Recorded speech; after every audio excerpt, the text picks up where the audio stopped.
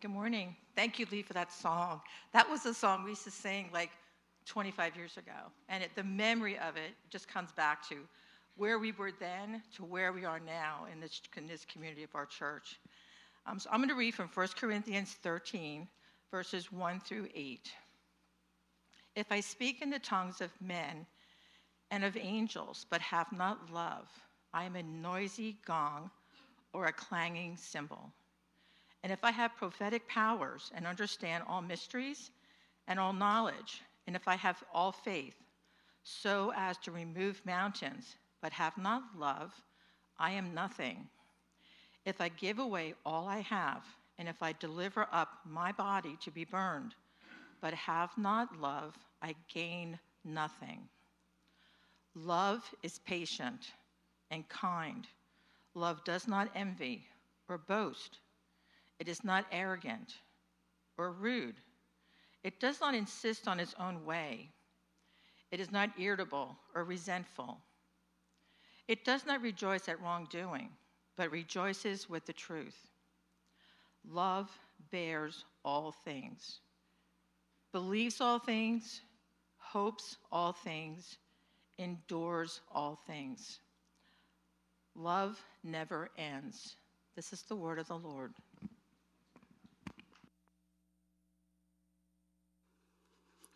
Thank you, Peggy. Well, good morning, everybody. Go ahead and open your Bibles to 1 Corinthians 13. There we'll be staying there this morning. Now, Paul is writing this letter to the church in Corinth. There's two letters of Scripture that Paul wrote to them, 1 Corinthians and 2 Corinthians. Scholars think there were actually 4 total letters, but we only have the 2. Paul had visited the church. He knew them personally. And about 3 years later, Corinth started writing Paul letters asking for guidance. And we don't have those, so we don't see their side of the conversation, but we can kind of reverse engineer it from the letters that Paul is writing. All the characteristics he's talking about here are concerns that he had about the Corinthian church.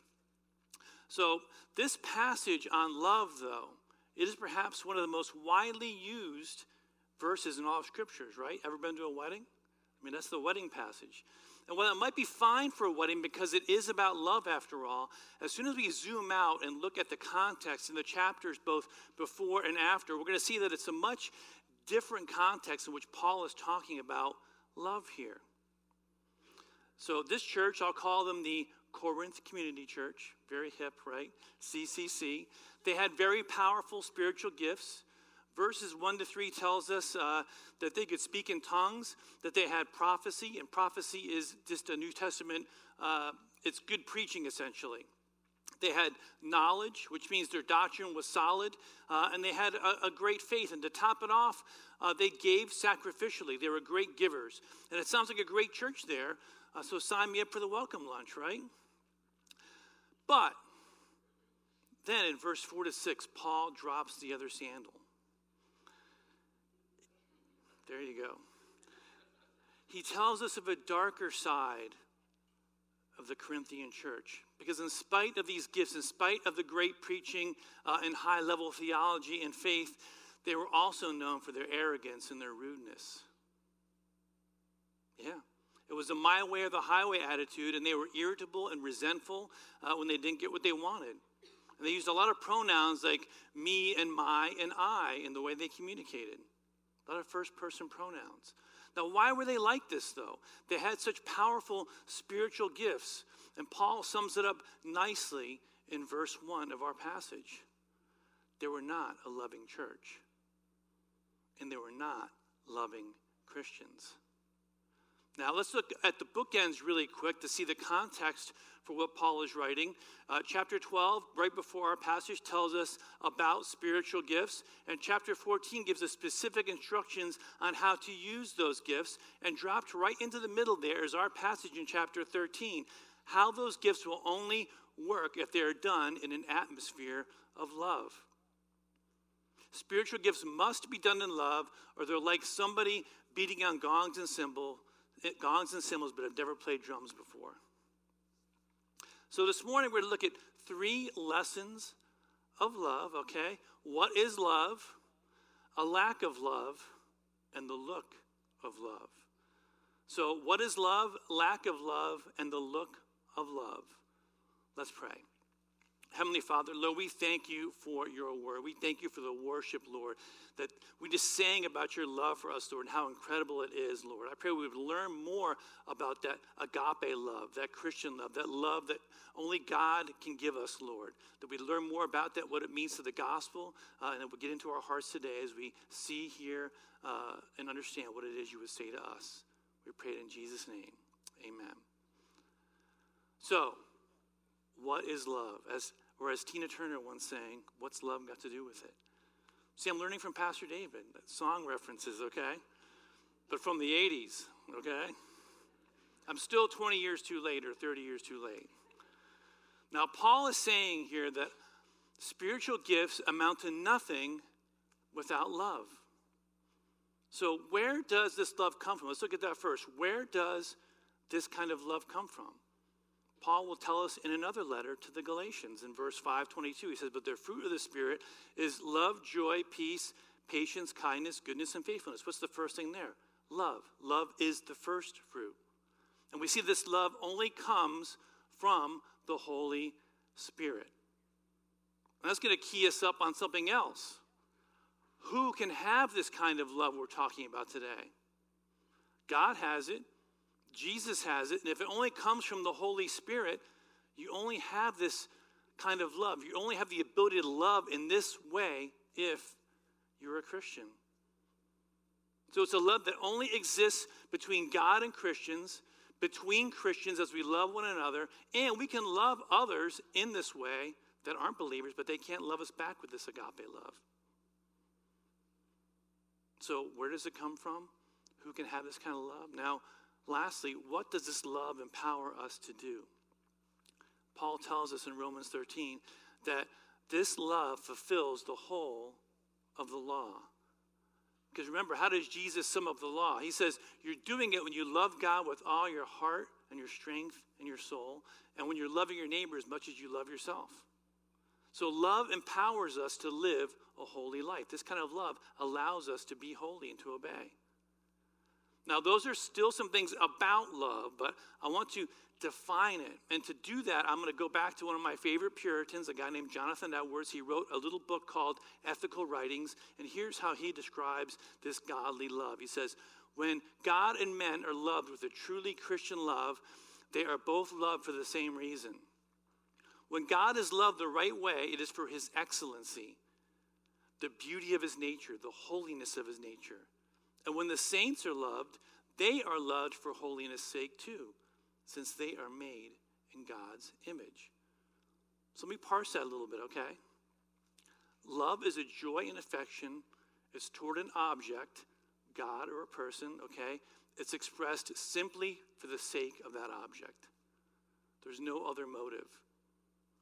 Joy and affection expressed towards an object, toward God or a person, just for the sake of God or that person. So we love God because he's holy, he's excellent, he's beautiful, because of who he is, what he's done, his attributes, his characteristics, just for who he is. And Christians, we are loved by God and one another, right? But we are also made in God's image, right? And you know what? We are loved for holiness too. But it's not our own holiness. It's only the holiness that is imputed upon us by Jesus Christ.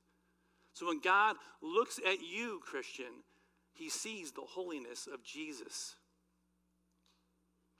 Now, I kind of gave it away. This love, the Greek word for it is agape, right? You Bible scholars know that. And here are some more characteristics from our very text today. It's verse 4-7. Love is patient and kind. Love does not envy or boast. It is not arrogant or rude. It does not insist on its own way. It is not irritable or resentful. It does not rejoice at wrongdoing, but rejoices with the truth. Love bears all things, believes all things, hopes all things, and endures all things. You know, most importantly, when you look at those verses there, one thing you don't notice is there's no other motives in that kind of love. There's no ulterior motives. All the negative characteristics are what make that kind of love about something else, about something for you. Paul names these characteristics, and that's when we make love about ourselves. So envy, arrogance, resentment, that's about us. When this love's supposed to be about the object itself alone, our joy and affection for that object. When you love someone like this, when you have an agape love, when you love God like this, when you love another person, you don't want anything from them. Nothing. There's no other motives. So you don't envy, so there's no inferiority complex when you're dealing with somebody. And there's no boasting. And you're not with this person because they make you feel good about yourself or they make you look good. And this love doesn't want to have its own way. So you're not in it for some outcome you already have planned out, and you're using that person just to get the outcome. It makes no demands. It expects nothing from them, nothing. You just love them. It's a just because love, just because. My daughter Maeve used to have this little baby doll she would haul around as a toddler, and she named it the Tiny Baby. Now, the Tiny Baby was all filthy and dirty and beat up from being dragged around, and his arm was coming out of its socket, and one of his eyes was hanging out, and she just take it everywhere. And eventually, she got an American Girl doll, right? All the way, the ritualistic trip of mom and daughter to New York City to the American Girl store. Only in Nova. And finally, I'm like, she's still dragging this Tiny Baby around. And I go, Maeve, what in the world are you doing? Like, you have an American Girl doll. It's like so cool. It's so beautiful, right? Why do you love the Tiny Baby so much? And she looked up at me with her big saucer blue eyes like I was asking the dumbest question in the world. She still does that today, okay? But she looks up at me and she says, because I do. Why do you love the Tiny Baby? Because I do. That was it. There was no other motive. That is agape love, okay? She loved the Tiny Baby just because it was the Tiny Baby. God looks down at you, all broken and mangled and dirty, with your arm hanging out of your socket and your eye kind of coming out. You've been dragged around Nova from swim practice to swim practice. And you're no American Girl doll anymore, okay? But he loves you. He loves you just for being you. He loves you for your sake alone. He loves you just because. And that is the love we are to model as we exercise our gifts, okay? So what does this kind of love have to do with the gifts, though? How do we put them together? What does this agape love have to do with the gifts like prophecy and knowledge and faith and giving? Well, love is what makes them virtuous. That's what makes these gifts virtuous and not about an ulterior motive, about something you want for yourself. One of his greatest sermons, Edwards calls love with these gifts the sum of all virtue. Because without the love, this is clanging gong and cymbals, right? We know you don't really mean it. Without love, Paul says in our very first verse, if I speak in the tongues of men and angels, but have not love, I'm a noisy gong or a clanging cymbal. And John Calvin wrote this, where love is wanting, the beauty of all virtue is mere tinsel, empty sound, and not worth a straw. That brings us to our second lesson, lack of love. There was this problem the Corinthians had, because on the surface they were killing it. They were running 3 services on a Sunday, maybe even Saturday night. They had great preaching. They had great knowledge, great Bible classes. They had faith and charity, and they had it all. They even had to build a new building. But we know from what Paul writes in verse 4 that the byproduct of the ministry was toxic. They had a toxic ministry. They had a toxic church. They didn't have love. So the Corinthians show us how you can do it. You can pull off the gifts without love and make it seem like it's the real deal. One of the big mistakes we make, as a matter of fact, is that we often correlate our spiritual gifts to our spiritual maturity. Spiritual gifts are not a reflection of your moral character. They are not a reward for being good. Spiritual gifts are gifts They were given to us for free. We did not earn them. Jesus Christ gave Judas the spiritual gifts of healing and prophecy. Judas was a great preacher, and he wound up hanging himself. You cannot connect spiritual gifts and spiritual maturity. I know you guys are sick of hearing me talk about cars, okay? I'll say this real quick. I've got a muscle car. You guys didn't know that, did you? It runs 525 horsepower at the crank, all right? But you know what it also has? A fuel economy gauge, all right?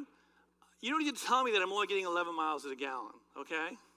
That's not the point of the car, okay? Those two things have nothing in common. And in the same way, spiritual gifts are not a gauge that show your spiritual maturity. The danger is actually the opposite. When you are killing it with your gifts, when we are killing it with our spiritual gifts, that is when we're in the most danger of thinking that we are actually moral creatures. But if you ask anybody, we're really just being jerks. We're irritable, we're rude, like Paul talks about. He didn't pull those things out of the air. Those are the things the Corinthians were doing. It's a me-first attitude. So how do you know, okay, how do you know if you're doing something in the agape love mode, okay? I'm going to give you a little test. Since agape love is love for the sake of God or the person alone, it's joint affection for the sake of the object, right? There's nothing in it for you. So do this. Here's the test. Look for your ulterior motive. Look for the ulterior motive. Ask yourself why you're doing what you're doing. And I want you to push through what your ego is telling you, okay? Because your ego is going to always be telling us that you're a great person and that we're selfless and that you're really killing it. You've got to push through that and ask yourself, what else is in my heart? You're going to have to dig. Is there an ulterior motive that is the real reason? It's probably even just a sliver. It's hiding out in a little box in the bottom of your heart with its claws sticking out of the top, okay? Sometimes you keep it in its box. Sometimes it busts out of the box. Is there an ulterior motive that is the real reason? Not the reason you tell yourself and not the reason you tell everybody else, okay? What is the motive? Because in every other type of love in the Bible, there's always something in it for me. There's always something in it for you, okay? Listen to these other types of love. I'll use the Greek and you'll recognize them, okay? Eros love. Eros, erotic, right? We get sex. In Philos love, we get the mutual give and take of a friendship. We're getting something out of that, aren't we? In Sturgos love, we get the benefit of being somebody around somebody we like to be around. There's characteristics about them that we get something out of. Only in agape love is there nothing in it for us. And only Christians have agape. I want you to remember that. If you're married and you're not a Christian, the best you're going to be able to do is a mix of eros and stergos and philos. And that's not bad, but it's not agape love. Here's an example of an ulterior motive, okay? I love preaching. God has given me an incredible love for his word. I can't wait to get back in the study and start preparing for the next one, okay? And I love you guys. I love God's people. I can't wait to tell you about Scripture and how the gospel works into your salvation and your life every day. And that's a love just for the intrinsic value of the word. And who is the word? It's Jesus. But what if I have an ulterior motive? All right? What if there's a motive beneath the motive? What if I like the accolades? What if I have pride? What if I like the kudos? What if I like the platform? So what's your ulterior motive in the gifts that you're exercising? We all have them. You know, maybe you serve at the homeless shelter and never miss a month. Maybe it's a new commandment. Maybe you've led a life group for years, okay? Or maybe you'll have your own community service that you do. Just make sure you're always running that internal test. Run that internal check on yourself. Are you doing it out of love for God and the people that you're serving? Or to get to something else for your ego, or to get on God's good side so he'll give you what you really love, right? Sometimes we bargain with God.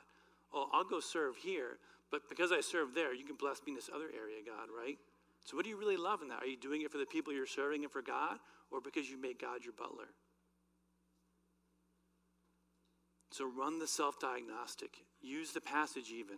Am I rude and irritable? Am I arrogant about my ministry? There's the word, my ministry. I've caught myself using it a couple times. When you put my in front of ministry, you short circuit the whole thing. It's a key flashing red light. Does it have to be your way? Are you at the point in your ministry where you just can't take it anymore? Okay? Because guess what? Love bears all things. Paul uses the example of knowledge. He says, knowledge puffs up, but love builds up. That's 1 Corinthians 8:1. If I understand all mysteries and all knowledge, but I have not love, I am nothing. That's 13:2. Paul anticipates that you could be a Bible professor and not have Scripture affecting you at the heart level. How about envy? Envy destroys the ability to love because it's always about you. You're completely self-absorbed with envy. It's completely incompatible with love because envy makes everything about you. Because when you look at somebody else's success, it's like a knife in the heart. It makes you miserable when other people are successful. That's how you know you have envy. 1 Corinthians 13:1. If I speak in the tongues of men and angels, but have not love, I'm a noisy gong or clanging cymbal. They would have known what that meant in Corinth because in that city there was a temple called the Temple of Demeter. And they would bang on things like that to worship. Make sure we're not banging on the gongs of Northern Virginia. Okay, that brings us to our last lesson of this morning, brought to you by the 1980s new wave band ABC. The Look of Love, that's right. Martin Fry with his gold sport coat prancing around on MTV. Paul says at the end of the previous chapter in 1 Corinthians 12:31, and I will show you a still more excellent way, love. Okay, so here is how we live it. The first time I encountered this passage about love, it really slayed me a little bit because it was me. It is me. It is all of us, okay? If we run the diagnostic, no matter how pure we think our intentions are, there's always going to be an aspect of our deeds that are unholy and sinful. And Paul gets that. In verse 9 he says, for we know in part, and we prophesy in part. We can't fully exercise any gift with pure love because there's still sin in us, isn't there? That's not going to go away until we meet the Lord. But we should be growing over time in agape love. There should be less and less of self as we mature spiritually. And don't despair, okay? It is all of us, because the good news is if you're a Christian, you're forgiven for that sin. You're forgiven for that ulterior motive. You're forgiven by the Lord of the universe, and God is not a zero-sum God, okay?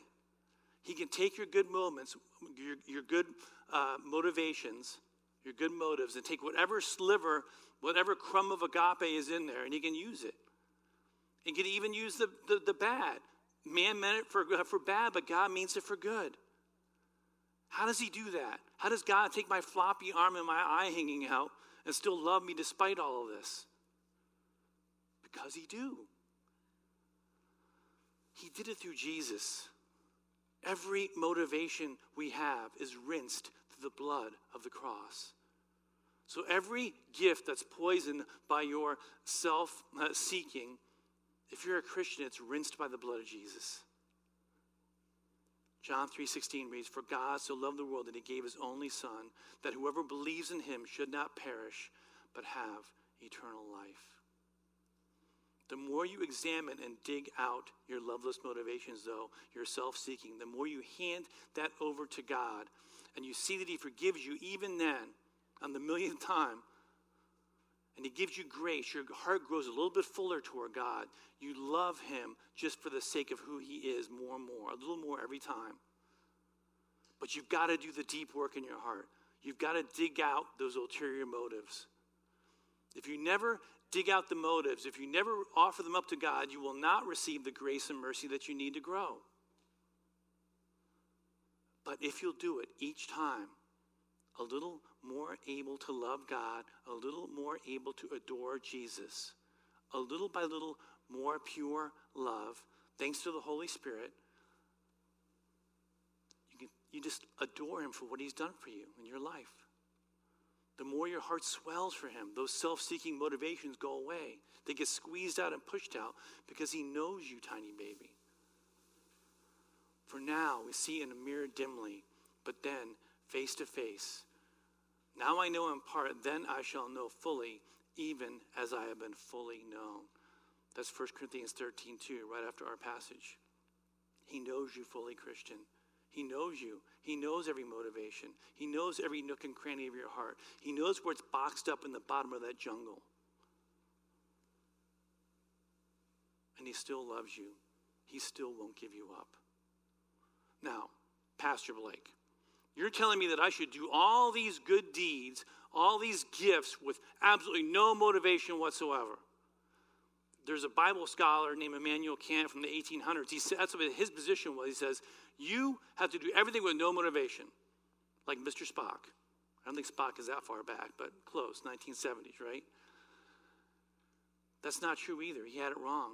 Because love is a joy or affection towards an object just for the sake of that object. So how do we love God and fulfill our primary motivation? Scripture tells us, he says, we love God by obeying God. That's our motivation. And what happens when we obey God in that obedience, just for the sake of obedience, is joy. We can be motivated by our own happiness and joy, because that's what comes out of obeying God. You can have a primary motivation, obedience, and out of that comes the joy. That's the only motivation that's acceptable. Psalm 1:2 says, but his delight is in the law of the Lord, and on his law he meditates day and night. That's how much David thought of obedience in the law. Psalm 40, verse 8, I delight to do your will. I delight in it. Folks, try to do God's will. Try to obey and see, taste and see. Oh my God, your law is within my heart. Taste it and see. There's a difference between seeing a pot of honey on a table and taking a big spoon and don't tell Trace I do this, but we do have honey at home. I'll make my peanut butter and honey and banana sandwich. Somebody's got to clean that spoon off, okay?